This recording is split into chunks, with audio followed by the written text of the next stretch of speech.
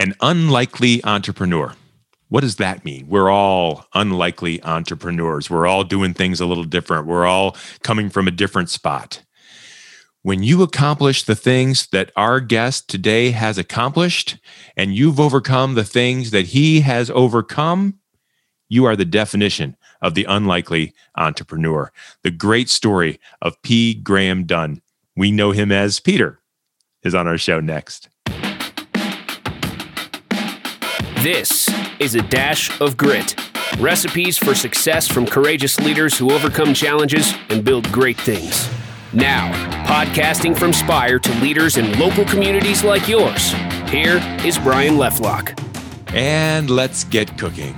You know, sometimes we take things for granted. We take quality for granted. We take success for granted. We take all the things that we just know and love about the world, and we just say, this has always been here. This is great. This is the way it's always done. Now, I know as a young man and as an adult, buying gifts, decorating the house, you get what you pay for, right? And when you buy from P. Graham Dunn, you know you are getting quality. At least in my neck of the woods here in Ohio, we know that P. Graham Dunn stands for quality. It always has. But it hasn't always been so successful. It hasn't always been so easy. And I'm so excited to share with you the story of the founder and the president and the name behind the excellence of P. Graham Dunn. Peter Graham Dunn is our guest today on A Dash of Grit. Peter, welcome to the show. Brian, it's nice to have met you. I think we're going to have some fun here. Let's move in. I think we are too. I'm really excited for you. I'm excited for our listeners too. I think the entrepreneurial spirit, and you've written a book called The Unlikely Entrepreneur. We're going to talk about that in just a little bit. But the entrepreneurial spirit has to start somewhere. It has to start from kind of scratch. That's the definition of it. And a lot of people have big dreams. You've accomplished at least as much as some other people will dream. And so I'm thrilled for you to share that story with them, because what I want to do is inspire folks who are struggling through things to make things come true. And so you've done that. We're going to talk about that in a second. But if you can a little bit, would you brag for us about the P. Graham Dunn store, about success, about the things you've accomplished, so that when we talk about the hurdles, it'll really mean something. Tell us a little bit more about yourself and your business. Brian, like you said, it's maybe more difficult to talk about your successes. Yes. I don't like to blow my own whistle. I prefer people do that for me. Right. We do have a very successful company. We have 300 employees producing wall art, 3 shifts a day, 6 days a week. Due to COVID, we're not able to keep up. We're completely swamped. Yeah. We have national accounts all across the country. Total number of storefronts that carry our product is 16,000. Wow.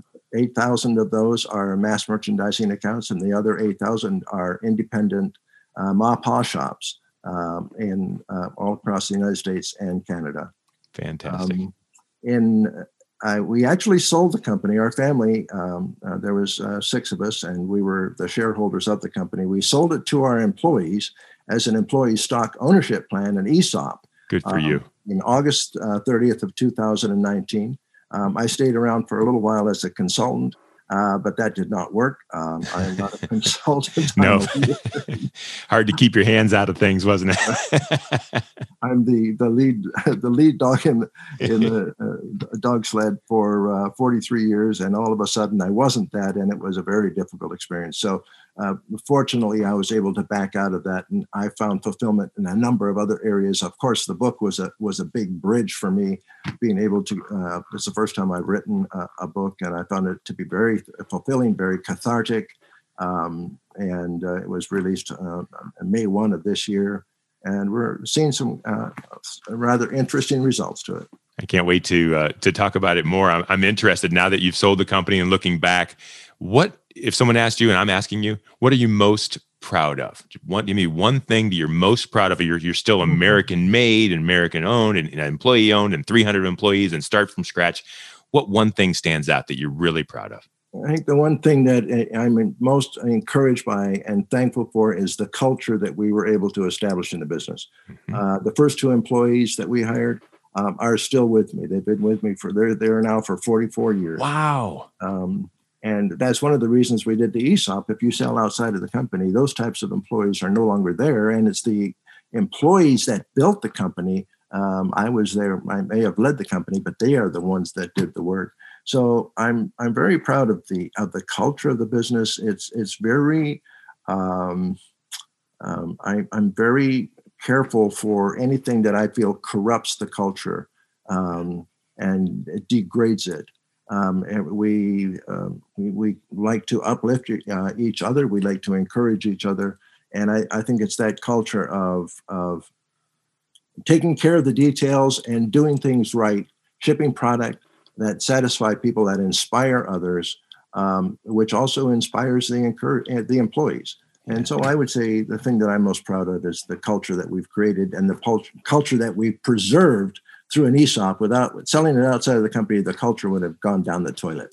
Yeah. And God bless you for doing that. And I hope more businesses will want to do that. I think it's an amazing option. I'm wondering if the culture part that you're most proud of, if you think back to when it started, when the company started, and when you started this portion of the company of your career, was that a goal?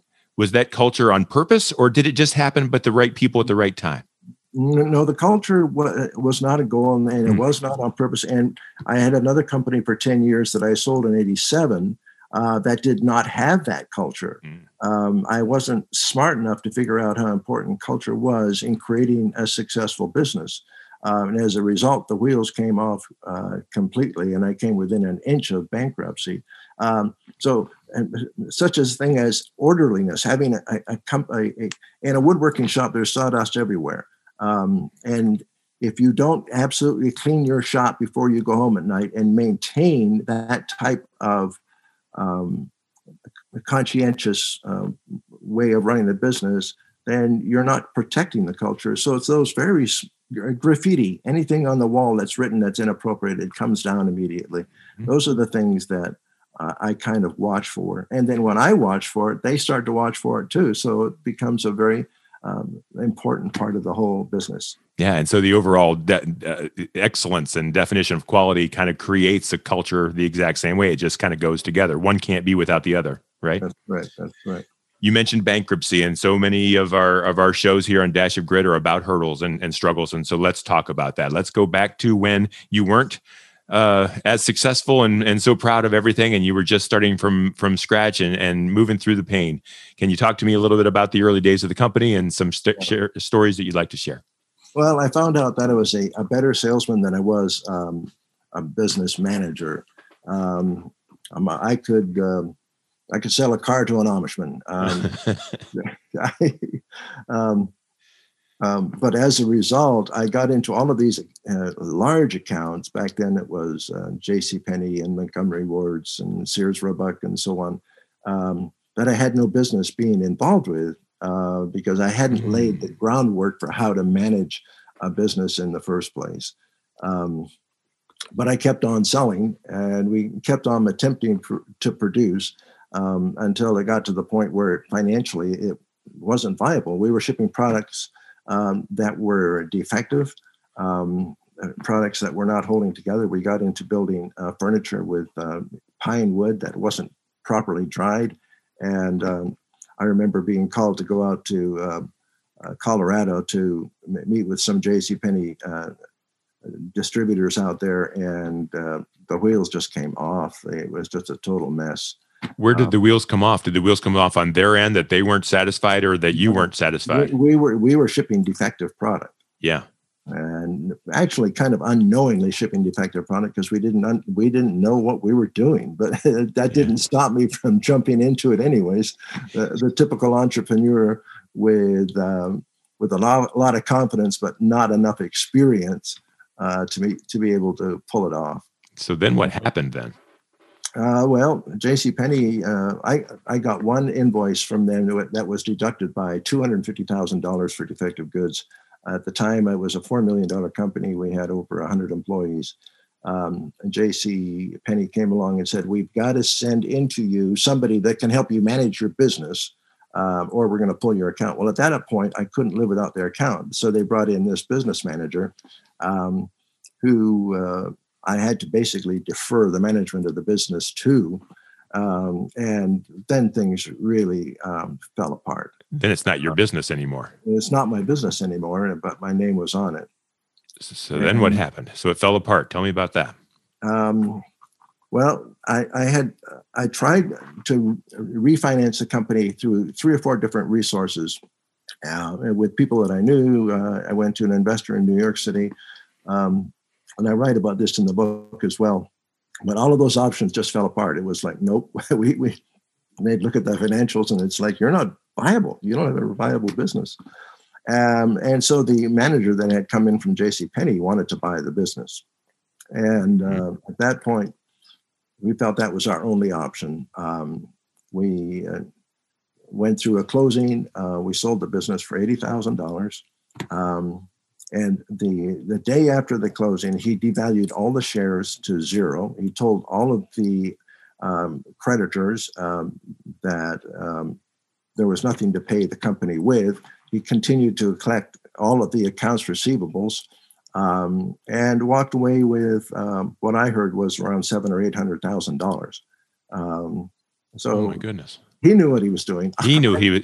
But how did that make you feel? Now you started this business and you had the employees, and this guy just walked away with everything. Where does that leave you?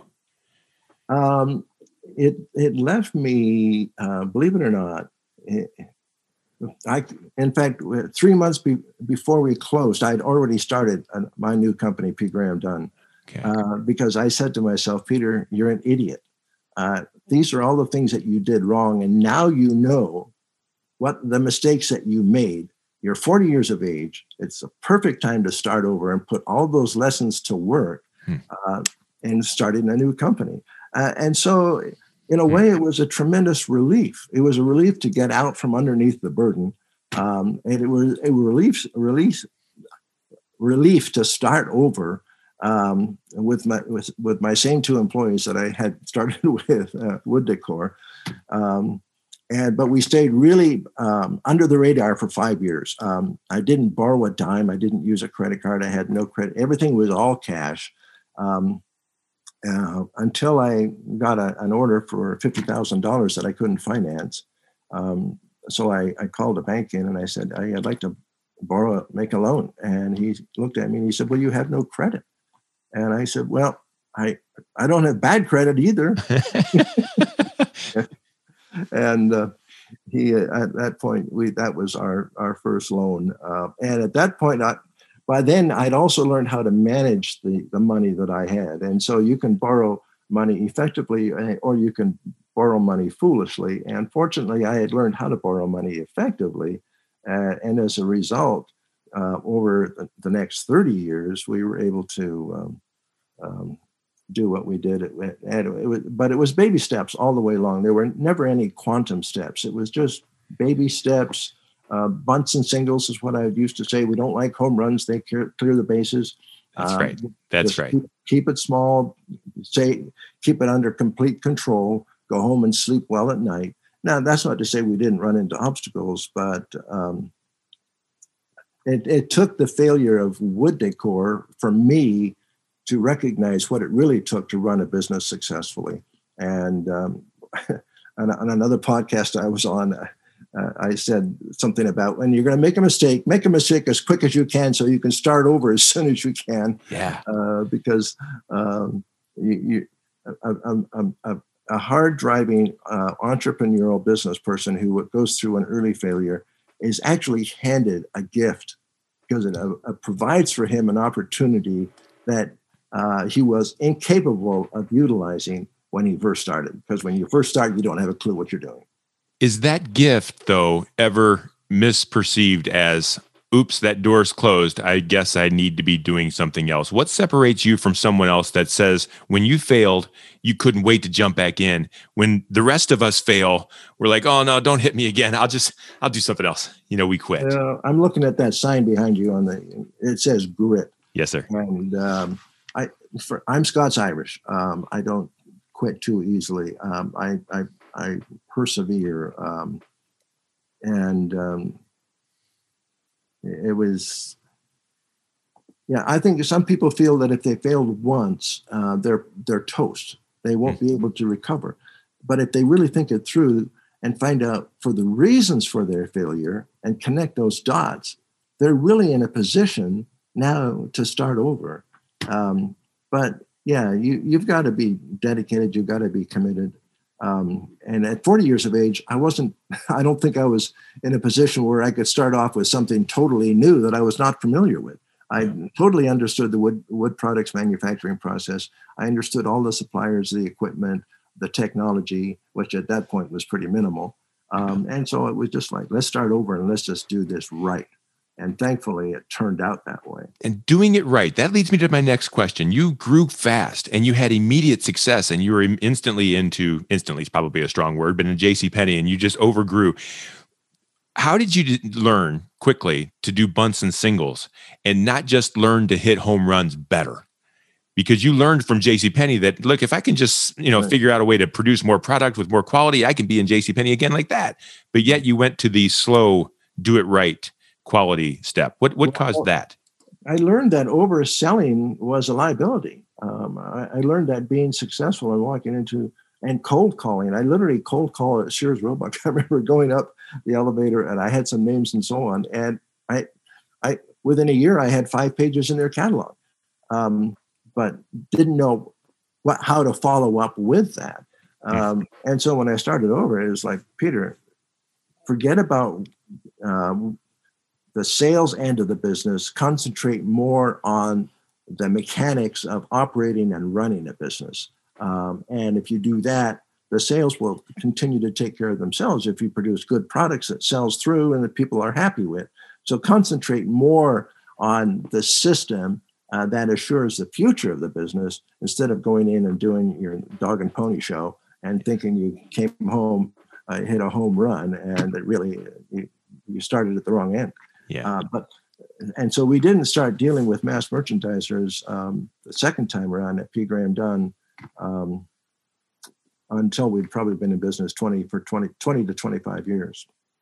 And so that was all on purpose. And I'm interested in this other part that was on purpose. When you started the company, when you restarted the company, you named it P. Graham Dunn. You put your name on the front of the door. Can you give me some understanding of why you chose to do that this second go around? I was born in China as a child to missionary parents, and we were caught in the middle of this civil war between the nationalists and the communists.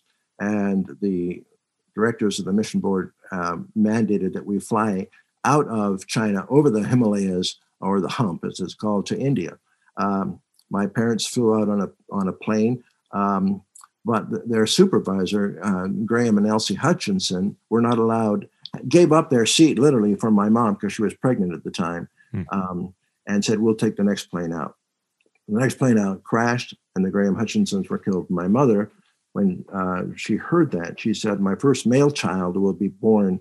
I want to name him after Graham Hutchinson. So that's where P. Graham Dunn came from. When our son Thomas was born, and he's now 37, we named him Thomas Graham Dunn. And so when we started the business, we said, we're going to honor the Graham Hutchinsons one more step by naming it P. Graham Dunn. And so that's the origin of the name behind P. Graham Dunn. Good for you. And that does fit, because the origin of the name and what the name stands for is as much about your product as anything else. And I think it's important that people know that. So thank you for sharing that.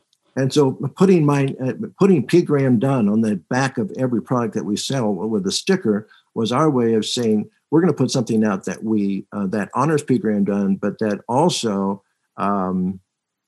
maintains the integrity of the business. So that when you're producing items, it's something. If your name's on the back of it, you're going to make sure it's done right, and you're going to make sure the customer is happy with what he gets. Yeah. And was there a conscious moment when you were trying to decide what to call the next company where you said, no, I'm putting my name on this product. It's the way it's going to be, or were there other opportunities? No, I think we weighed with, are we being vain by putting our name on the business? And, does it have to be all about you?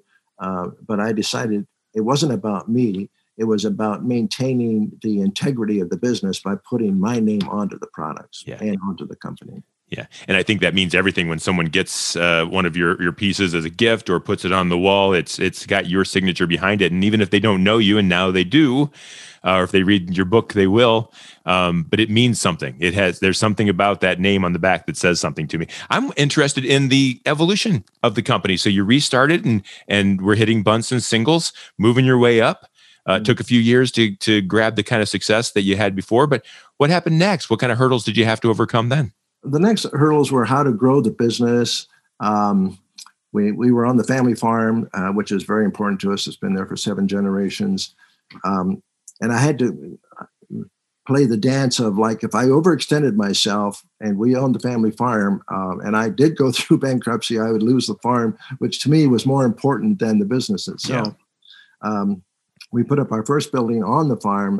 It was about $1.3 million in the year 2000. And we outgrew that in 2007. And that's when we moved over to P. Graham Dunn on State Route 30. And I had to go back to the bank a second time. And this time I needed to borrow $6 million. And we didn't even have the first $1 million paid off. And did the same banker say, but you don't have any credit? Well, at that point, I think we were doing well enough that, although they did, so we put up in 2007, we moved into the new facility over on State Route 30. Mm-hmm. And then, of course, along came the Great Recession in 2008. Yes, sir. And we came back from the January shows, and our sales were 50% less than they were the previous January. And we had the mortgage on the new property. We had the mortgage on the farm. And I thought, boy, we are in trouble now. And I came out with a unique way of pulling ourselves through that recession. I said to myself, if I could put laser engraving machines into our stores where they could make their own products using lasers on products that we sold to them, maybe that could pull us through this Great Recession. So I went to my supplier in France who was providing us with these epilogue machines. They were $10,000 each. And I said, could you sell me 100 of these machines and give me a year to pay you back? Well, he was looking for business too, because business was a little flat for him. He said, yeah, we'll do that. So I got 100 of these machines. I went to our sales organization in Atlanta and presented to them this idea of putting these 100 machines into stores at no cost to the customer. All they had to do was buy $600 worth of product from us each month for the use of the machine. If they didn't buy $600 worth of product, they'd have to pay us a $250 penalty for having the store and the machine without it being used. Okay. Long story short, we placed 140 of those machines in the stores. Back in January of 2008, everybody on management team we had to reduce their salary by 25%. The employees were cut to 4 days. My wife, we had janitors that were there. They were costing us $70,000 a year. My wife and I cleaned the toilets for over a year. She actually stayed on for 2 years cleaning the restrooms. Wow. To pay the $70,000. And by September, these people, the customers with the 140 machines that were in the stores, they didn't want to pay that mortgage. So they'd buy that $600 for the product, whether they needed it or not. So we created a consistent flow of orders for $600 a month times 140 machines. In September, we were in the black. We restored all the management to 100%. We reimbursed them the 25% that they had been deducted. We were back to 5 days work in the factory floor, and we ended the year in the black. And so that's how we drug our way through the Great Recession. Amazing that when things are falling apart, and your history is that when things were falling apart, they really did fall apart and hit rock bottom. You built it back up, things start to fall apart again. And what do? You invest in the company and find a crazy, wild, brand new way to save the company. And you tell somebody, let me pay you back to do it. I mean, here's another time that you could have just washed your hands of it and said, it's just not going to work, but you didn't. Right. Desperate times call for desperate measures. And How many employees did you have at that time, Peter? How many employees? At that time, how many employees were you responsible for? Maybe 150, I'm guessing. And that plays into it too, doesn't it? It's not just your company. It's not just your name or the future. It's these families that you've brought along with you that have helped to build this company. And you have to do what's right for them. You have to win, don't you? Yeah, you do. You do. I mean, they're not family members, but they're very close friends. Yeah. And so you realize they've given their lives to you, and it's your job to protect them. Tell me a little bit as we start to come towards the end, but tell me a little bit about the fact that you are the number one producer of these items. This business you've built is extremely successful, better than your competition. That's the definition of number one. Your competition, a lot of them, are using overseas materials, things made in China. You are fully made right here in the United States. Tell me how that works, because most people will say that can't be done in this day and age. How did you do that? Well, I think it goes right back to the culture of the company and the pride that we all take in being successful. We're all committed to holding the position that we have in the marketplace. There's this rating that comes out every month by GiftBeat, and they rank the different suppliers. And we're always, all right, we want to stay number one in the industry. So we're watching the way this is all being rated by the stores in the business. So we take a great deal of pride in what we do. We're very competitive, and we enjoy being successful. And so does quality in this equation outweigh price? Because I have to assume that you are selling things at a little bit of a higher price because you're not making them overseas. Unless I'm missing something, that has to be part of the equation, right? Yeah, our prices are a little bit higher than China. But I think the fact that it is produced domestically is also an asset for us. It's what draws people to us. Yeah. And they like to have in their stores products that are made in the U.S. of A. So that's been an asset as well. Yeah, I agree. I think that's probably right. And it's alluring for a business owner to cut costs and keep price and revenue and things. And I don't think it's bad if someone does, ship things overseas. But you made a conscious decision not to. I'm sure that at times you had opportunities or saw the benefits or things. Making those decisions to stay here in the States, can you tell me a little bit about some of those tough decisions you had to make? Well, I have to be totally candid with you. We do bring in components from China. Okay. I mean, it's not a big part of our business, but when it comes to making little boxes and where there's a high degree of labor, we import those. We do an awful lot with ceramic coasters. We import the coasters, and then we do the Graham Dunn. So in those situations, we don't advertise them as being all made. We will advertise those as being printed in the United States of America. So sure. We do utilize various parts, but for the most part, we're using eastern white pine that grows up in New England that comes in by the truckloads.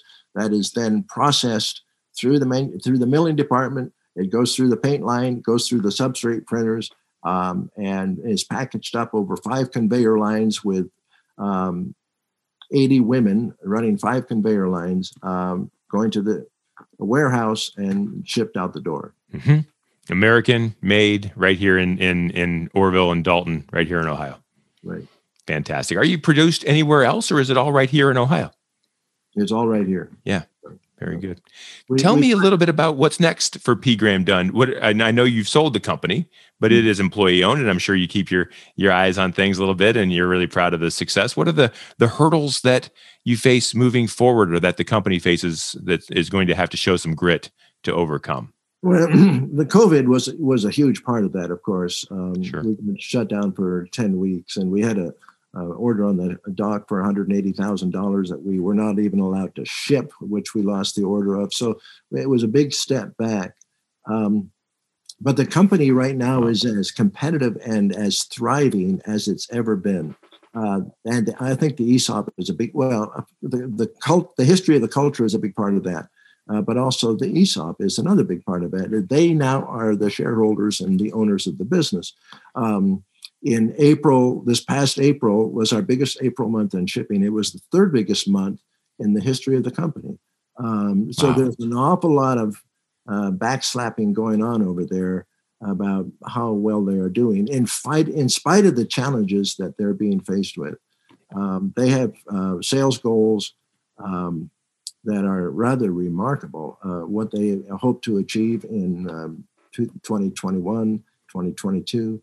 And there's also kind of a generational gap there too. The folks my age are like, let's take care of this and slow it down. Whereas we have a whole bunch of millennials in there that are very driven, that are wanting to push it the other way. Yeah. So we have some very good internal tensions in the business. One thing I must tell you about is that in the process of the sale of the company, I put together a board. 3 of the board members had a collective years of 140 years of working at P. Graham Dunn. So there's your culture preservation right there. Yes. The CEO had been with me for 20 years, and he's running the company. The board chair is a personal friend of mine who's brilliant. So I put together a combination of talents there to lead the company going forward. And fortunately, it's working very well. Well, congratulations on setting that up from the first 2 employees that are still there all the way to one of them is a board member. Yeah. Yeah. So you've been blessed and you've made good decisions. And I think that it shows in everything you're doing. And I will say this, I believe, this is just my opinion, that when COVID hit, it hit us hard, and it took a shell away of protection. Like all of a sudden there was this thing that could really hurt us and really could shut us down, similar to past events. And I think people learn to rely again on things that they trust and that they know and they feel confident in. If they were going to spend $1, it was going to be $1 well spent and not just on any old thing that they're thinking about. And if you tell me that April, one of the biggest months in the history of the company, I think that's by no accident. I think that people are trusting things, and they trust your name and they trust your product. So congratulations. Yeah. Well, thank you, Brian. It's been a joy to chat with you. Before you go, tell me about your book. You wrote a book. It's called The Unlikely Entrepreneur, and I want to hear a little bit about what it is and how people can find it, because I know this podcast is only scratching the surface of your incredible story. Well, it's a story about I being born in China, being raised in Canada, and moving down to Ohio. There's 23 chapters. The last 2 or 3 chapters talk a great deal about the ESOP. Chapters like 12 to 20 talk about P. Graham Dunn and how we restarted. And up through chapter 12, it was all about how I basically flopped around like a fish out of water, trying to figure this all out. So I talk far more about where I messed up and screwed up and failed than I did about how I succeeded. But as I said earlier, embracing adversity was a big part of what enabled us to do that. And it was a very cathartic experience to write the book. I enjoyed it. It was my way of kind of stepping away from the company because I was just so obsessive about the business, and I needed to make a break and to get away. Being a consultant did not work for me, and I had to get back to who I was as a person. What was the hardest thing about writing the book?